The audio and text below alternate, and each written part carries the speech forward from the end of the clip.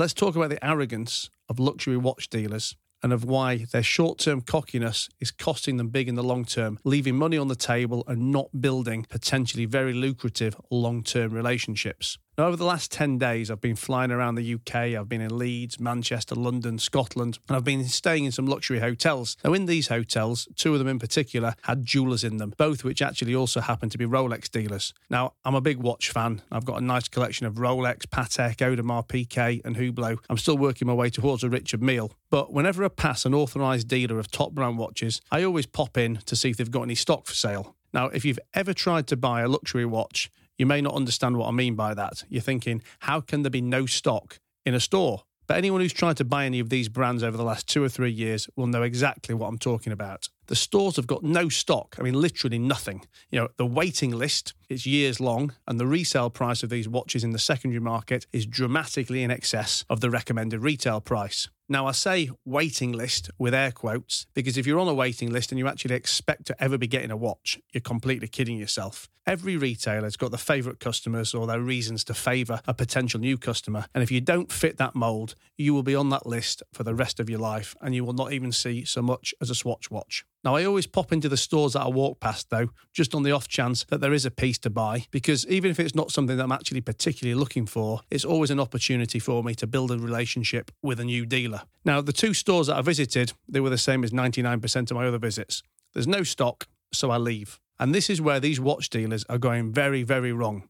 You know, they behave with this incredible level of arrogance and display zero sales skills because they're very cocky due to having a very easy life at present. You know, they're selling some of the world's most desirable products. But the key lesson here comes from the words at present, because I guarantee you that this will not be the state of the market forever. Demand has been artificially inflated since COVID, with people spending their bounce-back loans on a new timepiece, you know, crypto millionaires seeking out status symbols. As crypto has crashed and the recession's looming, this demand has now tailed off, and while some of the more popular models can still fetch a premium, many models fetch no premium at all. I mean, I remember not so many years ago that I could get 20 to 25% discount on a new Rolex from certain dealers. I mean, that is absolutely unfathomable to people who are buying watches today, and I can still achieve that on a Hublot. But life wasn't quite so rosy for the dealers back then. They actually had to do some work. But these retailers, they've got very short memories as they parade around with their current day arrogance, thinking that they're a big deal because everyone wants to buy a Patek Philippe Nautilus. The reason so many people want to buy one is because they see it as buying a £20 note for a tenner.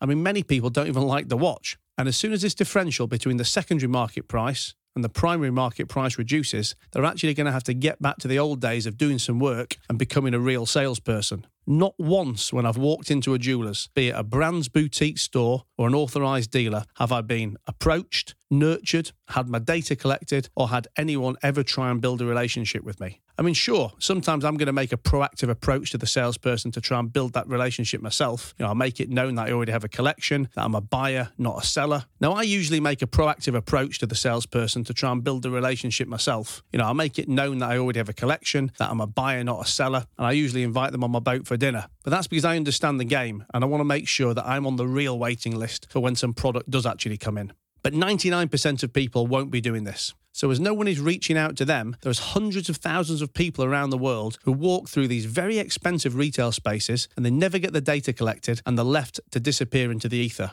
Now, these are people who, at some point in the not-too-distant future, these retailers will be desperate to get in touch with and desperate to sell them a product that now isn't as desirable as it once was. The world moves in cycles, and the watch world is no different. There'll be good years, and there'll be bad years. And the retailers who will be successful in the long term will be the ones who've got the humility to apply the rules of sales and relationship building in the good times when they don't think that they need to, so that they've got a ready supply of customers when the bad times come. And this applies to you too, whatever product you're selling. Expensive or cheap, big or small, online or offline. No product sells itself forever, and the world is built on relationships. So ask yourself, what are you doing to build relationships with your customers and your prospects so that they become brand advocates and you've got access to them for life?